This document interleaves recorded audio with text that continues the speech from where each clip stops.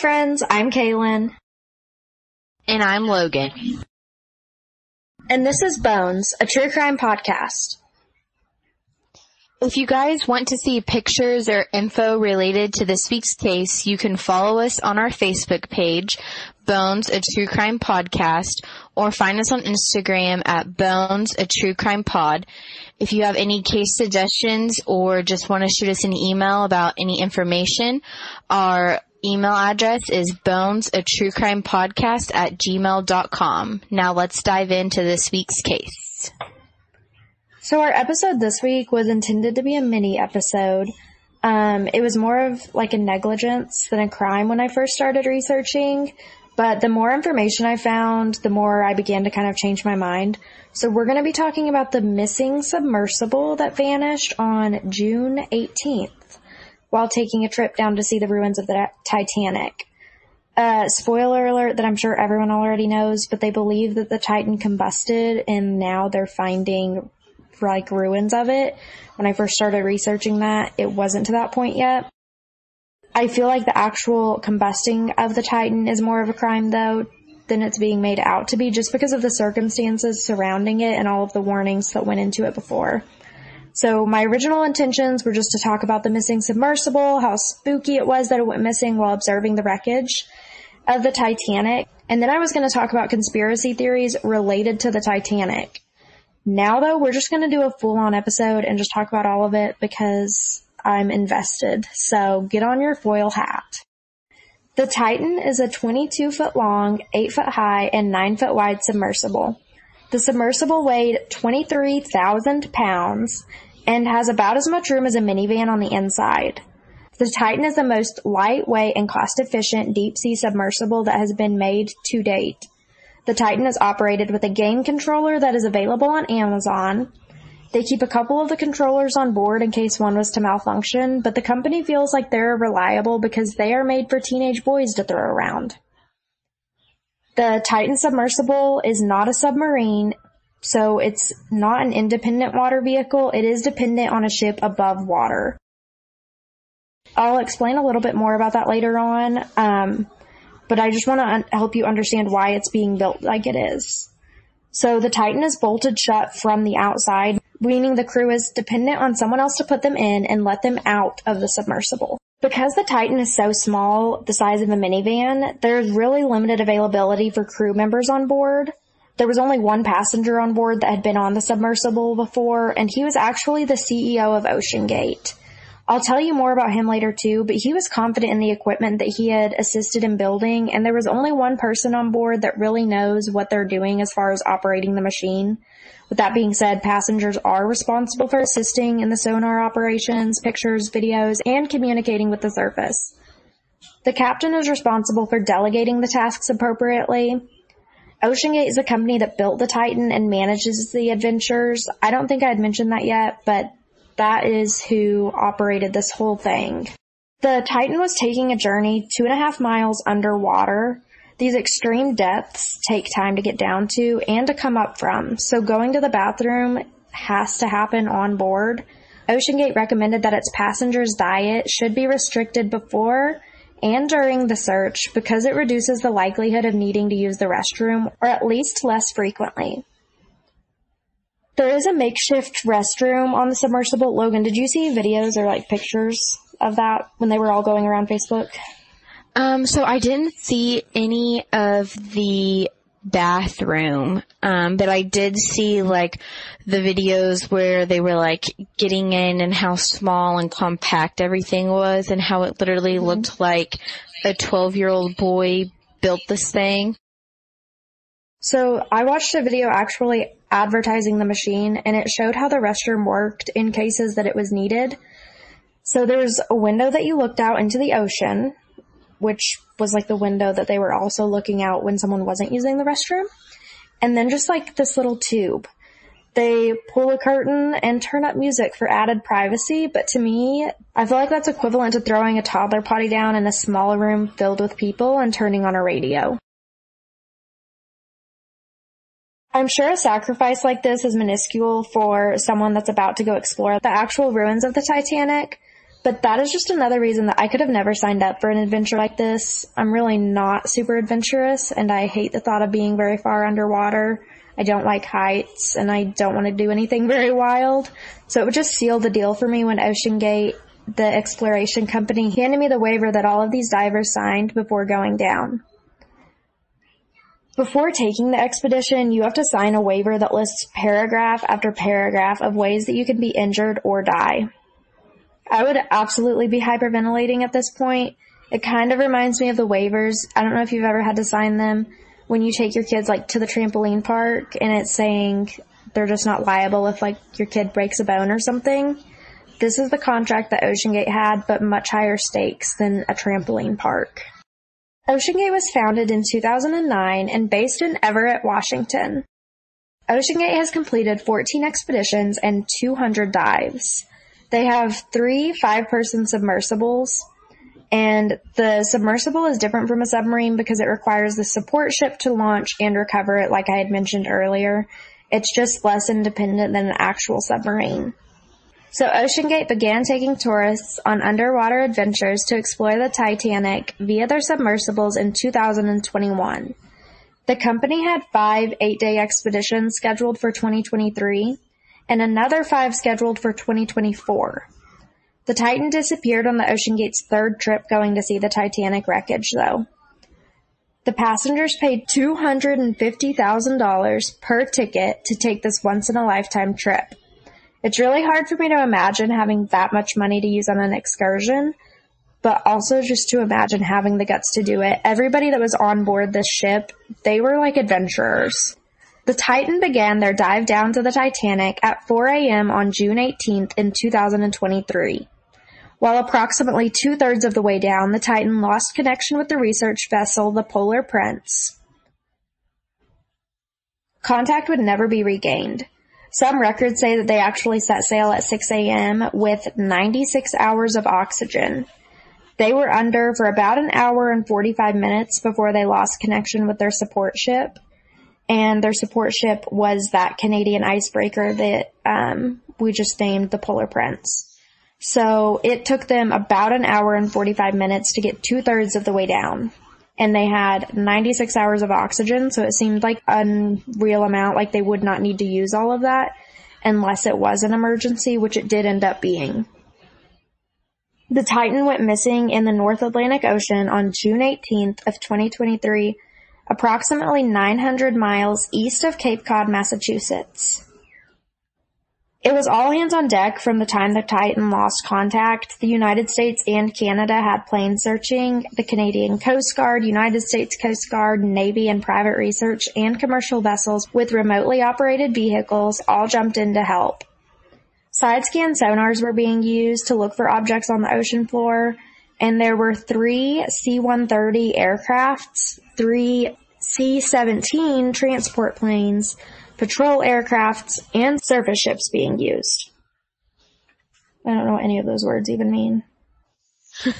That's kind of what I was thinking. You're like, oh, wow. Cool. Sounds like a lot. They sound like really important vehicles. I give them credit. Good for I'm sure they do a great job. They do. I just know it. The following Tuesday, June 20th, the crews had searched 10,000 square miles for the missing submersible. The area searched was larger than the state of Connecticut. I had mentioned they began their mission with 96 hours of oxygen, but it was quickly dwindling down and expected to be at 41 hours by Tuesday. Oxygen was expected to be depleted, so there was really a clock ticking here. Early Wednesday morning on June 21st, an underwater noise was heard. The search crews detected the bang and acoustic feedback. A Canadian aircraft heard the banging every 30 minutes. We don't know what time or how long it lasted, but that's just the information that they had at the time, and we'll go into a little more detail for that later. I mentioned there were 5 passengers aboard the Titan when it disappeared. The first one we'll tell you about is Stockton Rush. He was the OceanGate's expedition CEO. He was operating the submersible. Stockton Rush is the descendant of 2 people who actually signed the Declaration of Independence, Benjamin Rush and Richard Stockton. I think I read that his wife had 2 relatives on the Titanic as well. So they're like old money type of people, I feel like. Stockton Rush graduated in 1984 from Princeton with a degree in aerospace engineering. Growing up, he wanted to be an astronaut, but after Stockton earned his degree, he decided he wanted to be a fighter pilot. Stockton Rush had an experience in designing and building airplanes and submersibles. He said that safety is a relative term. If you want to be completely safe, don't get out of bed. Stockton Rush was 61 years old, and I feel like he really liked to live life full throttle. British billionaire and Action Activation owner Hamish Harding was also aboard the Titan. Hamish Harding was 58 years old. He holds the Guinness World Record for the longest time spent traversing in the deepest part of the ocean on a single day. He also holds the record for the fastest circumnavigation of Earth via both geographical poles by planes. I thought this was kind of interesting because the Titanic began its voyage racing to complete their journey, and Hamish was also about beating these records and doing things before others. I kind of feel like that's part of him being on the submersible, the Titan. Action Aviation, the company Hamish owned, is a sales and air operation company based in Dubai. Hamish has even flown to space, so it's just not a surprise that he joined in on this mission going where others don't. Another interesting fact is that he was responsible for helping reintroduce cheetahs to India. Wow. He does a lot. Yeah, these are like big people. Big people, I feel like. Not that I knew their names before, but they just do a lot of things that you wouldn't even, like I didn't even know normal people would be responsible for doing things like that with animals, like reintroducing. Wouldn't that be all the conservation? Yeah, you would think so. Is there like worldwide conservation?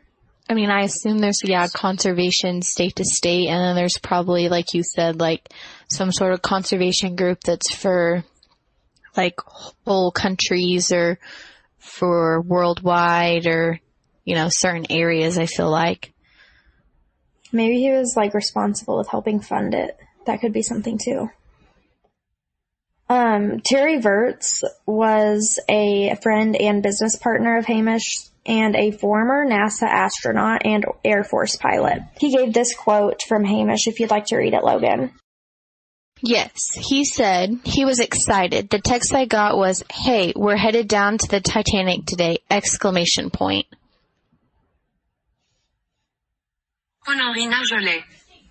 Henry Nargeolet, which I don't know if I'm saying that right, was a 73-year-old French dive expert that has been on over 35 dives to the Titanic.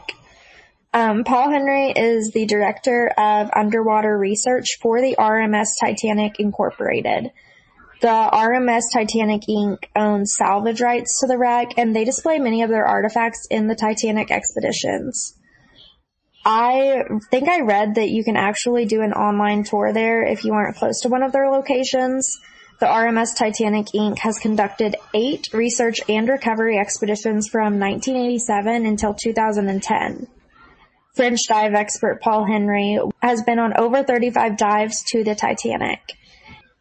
So Paul had been down to see the Titanic an unreal amount of times. Like, I feel like that's probably some kind of record, because I can't imagine even seeing it one time, but going down 35 times. And it's really tragic that his last time going down to see it was the last thing he would ever do.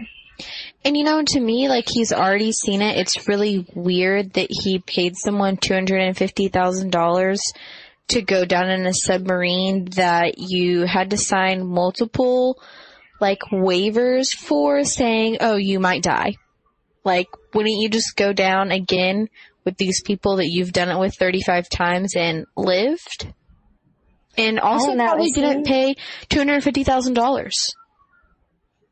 That's true. It seems like he was very dedicated, obviously, to the Titanic.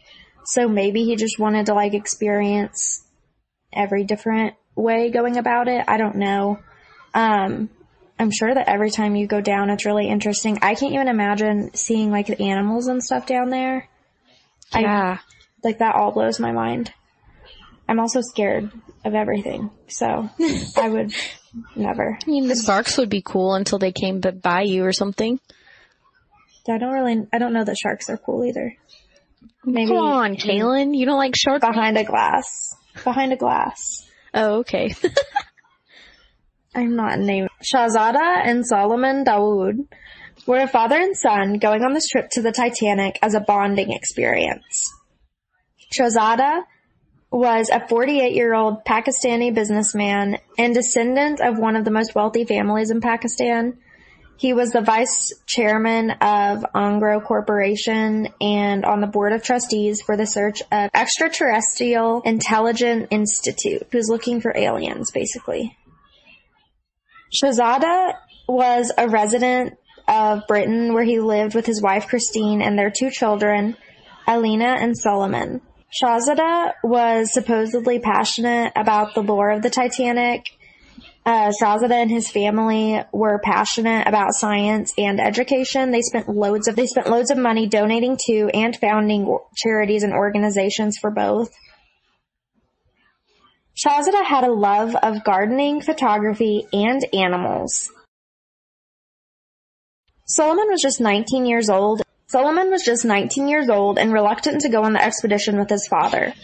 Nonetheless, he decided to go because it was Father's Day and he just wanted to bond. Solomon was eager to please his father, and his aunt was quoted saying that her nephew was terrified of this expedition but wanted to go for him. Solomon was attending university as a business student, and after graduating, he was planning to work with his father at Angro. The two had a very close relationship on all accounts. So there are several theories about the missing submersible. I'm sure a lot of these also, there's going to be more information out by the time this episode's released, because I keep checking and like daily they're putting out more stuff, even if it's just little details. I'm sure things will change, but as of today, this is where we're at before this episode's releasing. David Pogue, a CBS journalist, was on the submersible that disappeared, but back in 2022. He claimed that the submersibles make up to 5 attempts to go down to see the Titanic, and they're lucky to even completely make it down once. So during the other attempts, it's kind of like working out the kinks. They have hiccups in the road, so they return to the surface for help. I read somewhere that the crew that combusted could have been aware that there was a flaw in the Titan and began going back up when the machine combusted. Anyways, David Pogue was lost for 2.5 hours during his expedition. He says that he was not on the submersible when it was lost, and that the submersible was never actually lost as far as communication with the boat on the surface, but he was on the trip from my understanding. The sub was just simply lost on the ocean floor, so it wasn't able to locate the Titanic. The ship is supposed to send instructions down to the submersible in an attempt to help find where it's going, and those instructions just weren't helping the team underwater to get to the Titanic. The submersible has 7 different return to surface techniques. If something happens, it's supposed to drop off sandbags, other pieces of equipment, and things like that to help it resubmerge. There was a possibility that they were potentially bobbing around somewhere waiting to have the bolts released so that they could come out. One of the 7 return to surface techniques is time released, so even if everyone was unconscious aboard, it would have still happened. The other possibility is that they were underwater and needed to be towed back to the surface. So they could have been possibly stuck like in the Titanic somewhere or underneath something. This is where the race of time came into play. The submersible didn't have the power to come back up on its own. If it was damaged, it would have to be towed, and the only training that passengers receive as far as emergency responses is regarding if there is a fire inside. David Pogue believed they either lost all power when they were 2/3 of the way down, or the submersible was breached and imploded instantly. I read somewhere there weren't any signs of debris, which left searchers hopeful. However, I later read that wasn't the case and that there were signs of debris. Jim Bellingham, a Johns Hopkins University expert on deep-sea operations, told USA Today that there were 3 possible locations for the submersible: floating on the ocean surface after an electrical failure or some other mishap, drifting in the water column, anywhere between the surface and the bottom, because it became buoyantly neutral, or on the seafloor, perhaps entangled in something that wouldn't let it float to the top. Those aboard the submersible would have experienced organ failure as oxygen decreased. Less oxygen going to the brain results in weakness, confusion, and loss of consciousness. Oxygen supply is just an estimate because anxiety, fear, speech, and a faster heart rate can increase the amount of oxygen a person uses. If the submersible was damaged in any way, there are new risks that need to be considered. If damaged, it may not properly filter out carbon dioxide and could be unable to maintain a comfortable temperature for the passengers, so there was potential that they were in extremely cold temps and could quickly put themselves into a state of hypothermia. The Marine Technology Society advocates for the ocean technology and education. They wrote a letter in 2018 to Stockton Rush regarding the approach his company was taking to explore the Titanic. 30 people signed this letter because they felt OceanGate was taking an experimental approach. They felt this could lead to safety concerns as well as have a negative impact on the industry. OceanGate apparently claimed that their craft met and or exceeded the safety standards. The signers believed that this breached a professional code of conduct. They were right in my opinion, but this is just one of the many attempts to stop this tragedy that occurred from happening. So, Logan, if you want to read this quote from USA Today, this is going to be, I'm just going to talk about some of the construction red flags that were brought to everyone's attention. Yes. Okay, so USA Today was quoted saying, David Lockridge, OceanGate's Director of Marine Operations, wrote an engineering report in 2018 that said the craft under development needed more testing and that passengers might be endangered when it reached extreme depths. According to the lawsuit filed that year in U.S. District Court in Seattle, Lockridge was fired because of his disputes with the company. He had been denied access to the viewpoint information from the engineering department and discovered why during the lawsuit. The viewpoint manufacturer would only certify their product to handle 1,300 meters of pressure. OceanGate plans to take passengers down 12,500 feet, 4,000 meters below sea level. The company who supplied the experimental design wasn't confident enough in their product to guarantee any more than 1,300 meters deep because they didn't know what would happen. One article I read said that there were multiple flaws in the design. While they just raised red flags the first time, the more often they are put under strenuous circumstances, the more likely they are to falter. There was also potentially hazardous flammable material going down to extreme depths with these passengers. OceanGate sued Lockridge that year, accusing him of breaching a non-disclosure agreement, and he filed a counterclaim alleging that he was wrongfully fired for raising questions about testing and safety. The case settled on undisclosed terms several months after it was filed. So the Titan was constructed with supplies from Camping World and operated with a game controller you would use for like an Xbox or a PlayStation.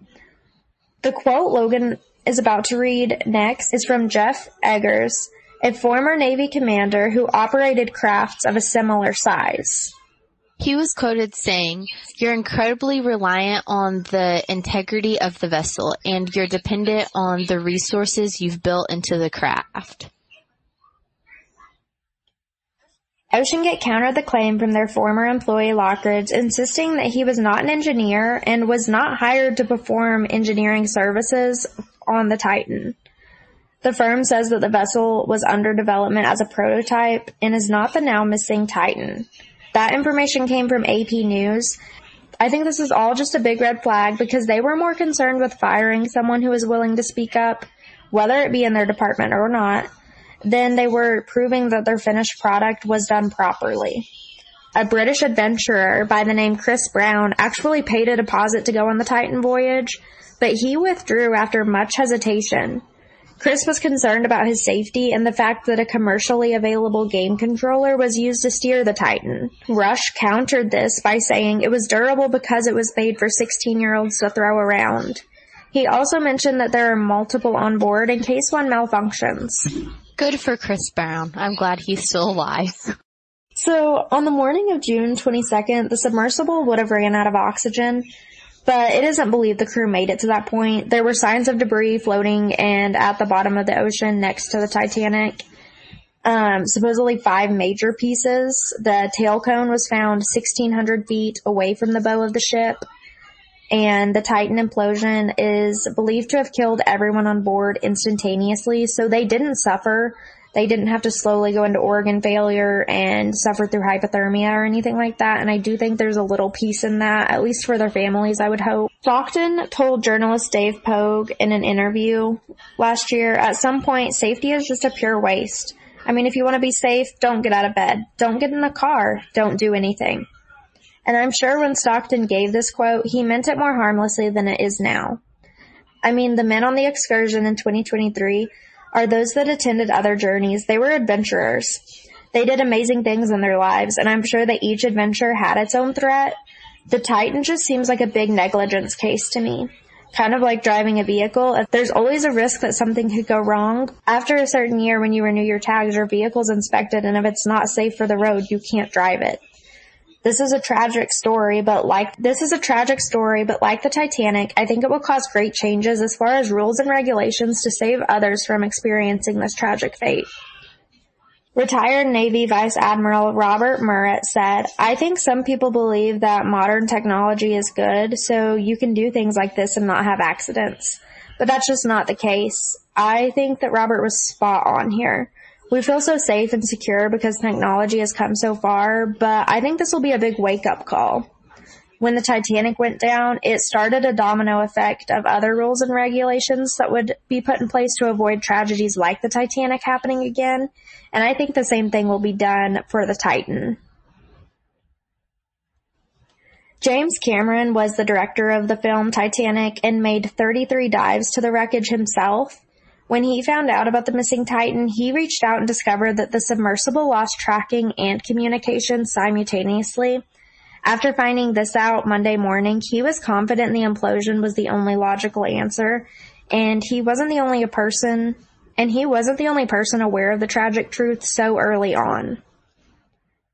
The U.S. Navy apparently detected an acoustic signature consistent with an implosion on Sunday and relayed that information to the commanders leading the search effort.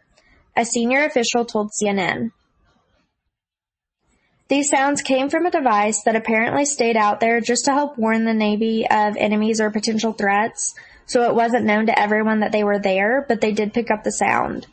The sound was determined to not be definitive, the official said. Mauger said rescuers had sonar buoys for at least 72 hours and had not detected a catastrophic event. Listening devices set up during the search, though, also didn't record any signs of an implosion after the crew went no contact. They believed any chance of saving a life was worth continuing the search, and I agree. I just think they should have been more honest with people about the probability. I understand why they didn't want to give up on 5 missing people and continued to search, but they pretty much gave everybody false hope, but most importantly, the families. The Navy also helped analyze the audio signatures of banging and other acoustic data that were heard in the search efforts. They decided these were likely some form of natural life or sounds given off by the ships and vessels that were a part of the search efforts. There were a lot of people involved, and now that people are aware that the search crews likely knew what happened from the beginning, they are uneasy of the situation altogether, which is where the conspiracy theories are being thrown around and people are starting to make speculations. I wanted to give a brief overview of the Titanic since that is the wreckage the Titan was visiting, and tell you about some of the conspiracy theories related to it. In 1912, the Titanic was the world's largest steamship and was said to be unsinkable because of its futuristic designs. The Titanic went down on April 15th in 1912 and killed 1,500 of the 2,200 people on board. It was not found on the ocean floor until 1985 and was found 370 miles off the coast of Newfoundland, Canada, which is 2.4 miles below the surface. The 1997 film, The Titanic, is a classic movie that I think really keeps people interested in the ship and wanting to know more. I know that's all really brief information, but I know everyone probably already knows it, and I just wanted to give a refresher before going into some of these theories and opinions people have. Is it okay to admit now that I've never watched the Titanic? No, it's not. What's wrong with you? Is it good? That's like, yeah, it is like a classic movie. Okay. I actually I don't really like watching it because it actually makes me sad, thinking that, like, people were about to die and just sitting there waiting for their fate. But it's you have to watch it, like, at least once. All right. I've watched it a few times. I just don't watch sad movies anymore. All right, I'll have to watch it, I guess. So one of the most far-fetched theories, in my opinion, is that the crew is still alive and living on an island somewhere. People believe it was all set up as a distraction for government corruption and that nobody actually died. I think this is a very sad and unfair theory for the families. I can only imagine what it feels like to hear such careless things being said about your loved ones. I'm not saying this wasn't drawn out to be a distraction, but I just really don't believe that they're hiding on an island somewhere while their families are mourning their death. Though one of the passengers' stepsons was seen at a Blink-182 concert while his stepfather was still missing, this did add fuel to the fire. Meek Mill also tweeted, "I can't see a wealthy man doing this with no extreme backup plans, and Meek Mill is worth $20 million, so I feel like he's pretty wealthy himself, so that's an odd statement to make." A lot of people are also wound up from the Simpsons episode that aired a year ago. Two of the characters are going down to see the Titanic when one, I think Homer, runs out of oxygen and then is stuck underwater. I think the director of The Simpsons also went on a mission with the Ocean Gate. I'm not really a big conspiracy girly, so I don't keep up with all of the Simpsons predictions, but this has people fired up online. I saw so many TikToks where people were like, The Simpsons did it again.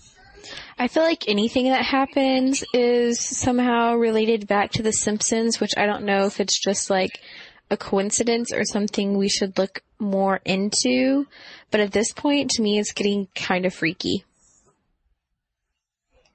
Newsweek today says, some are now claiming that the Titanic was sunk in 1912 in a plot to kill those who objected the establishment of a Federal Reserve by the financial dynasties in favor of it who had orchestrated a fresh tragedy to deter investigation of the wreck.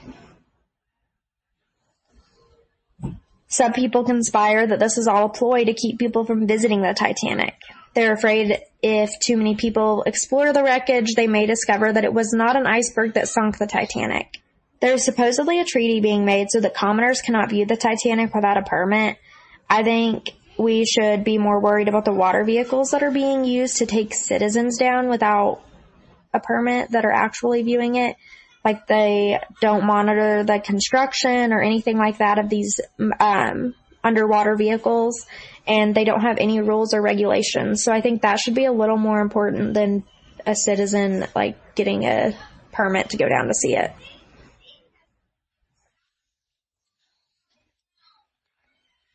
Some claim the Titan sinking is a prelude to a new gold-backed currency being announced.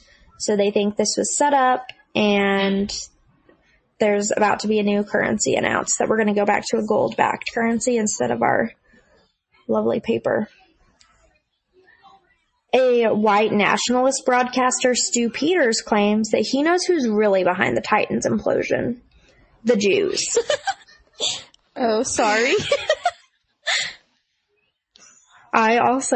This was one of my most comical ones. So the Titan was funded by the Rothschilds, which is a wealthy Jewish banking family. Peters wrote on his Twitter, the Titanic, and it's like quoted like iceberg, like it wasn't real, crash was as fake as the moon landing, and so is this submarine story. There are millions of theories that I could tell you about, and they're all just as crazy as these are. The most common theories I hear about are people thinking that this is just a cover-up or a distraction for something else the government is responsible for. This episode was a lot different than usual. We had a lot of votes for conspiracy theory episodes, so you'll have to let me know what you think and what, if we didn't list your conspiracy theory. I want to hear everybody's, because there were so many that I couldn't even add them all to this episode because I was overwhelmed. Yes, let us know what you think in the comments. I'm leaning towards the whole government distraction, but maybe you disagree and you can tell me why. You can follow us on Instagram at Bones, a True Crime Pod. Find us on Facebook on Bones, a True Crime Podcast. And email us with any questions or case suggestions at Bones, a True Crime Podcast at gmail.com. Okay, see you guys next week. Bye.